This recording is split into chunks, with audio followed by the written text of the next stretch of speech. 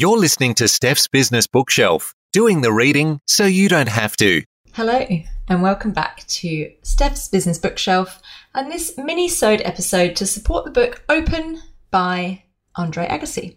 If you haven't listened to the main episode yet, what have you been doing? Go and have a listen after you've listened to this little mini-sode.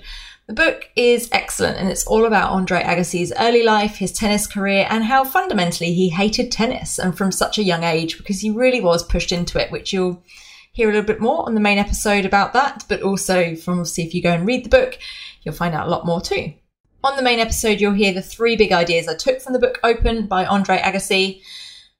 And in this mini-sode episode, you'll hear a team building question that you can use in your next team meeting, your next gathering, whenever you're bringing your people that you work with together.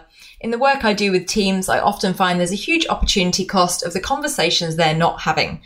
Now, whilst these questions might not open up some of the elephants in the room or give them a name or invite them into the room, they will start a deeper and better connection and conversation to have maybe just over lunch at the start of a team meeting or just as an icebreaker for a workshop you're running. And each week I share one of these mini-sode episodes with a question for your team, inspired by the books that I've read and been talking about on the main episode of Steph's Business Bookshelf. The 3 big ideas I took from Open by Andre Agassi were: number 1, doing things other people want you to do won't make you happy. Number 2, find your lifeguard.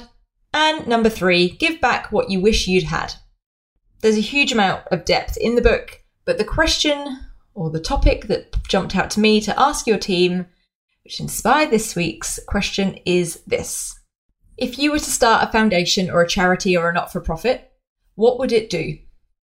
So if you were to start a foundation or a not-for-profit or a charity, what would it do? What would you do?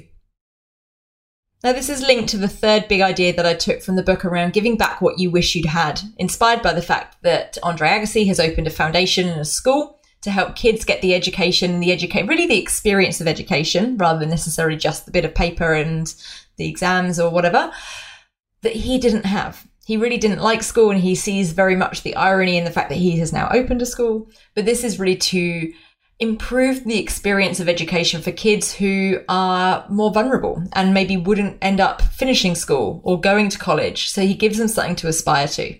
So I quite like this question for your team. I think it could start a really nice, meaningful conversation, and not just a nice fluffy conversation, potentially quite a hard conversation for some people as they go into why they would start that particular not-for-profit or choose that particular topic or field to focus on.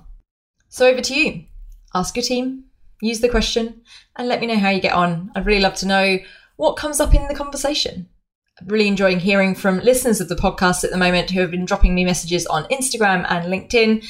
All those details are in the show notes. But otherwise, until next time, happy teaming.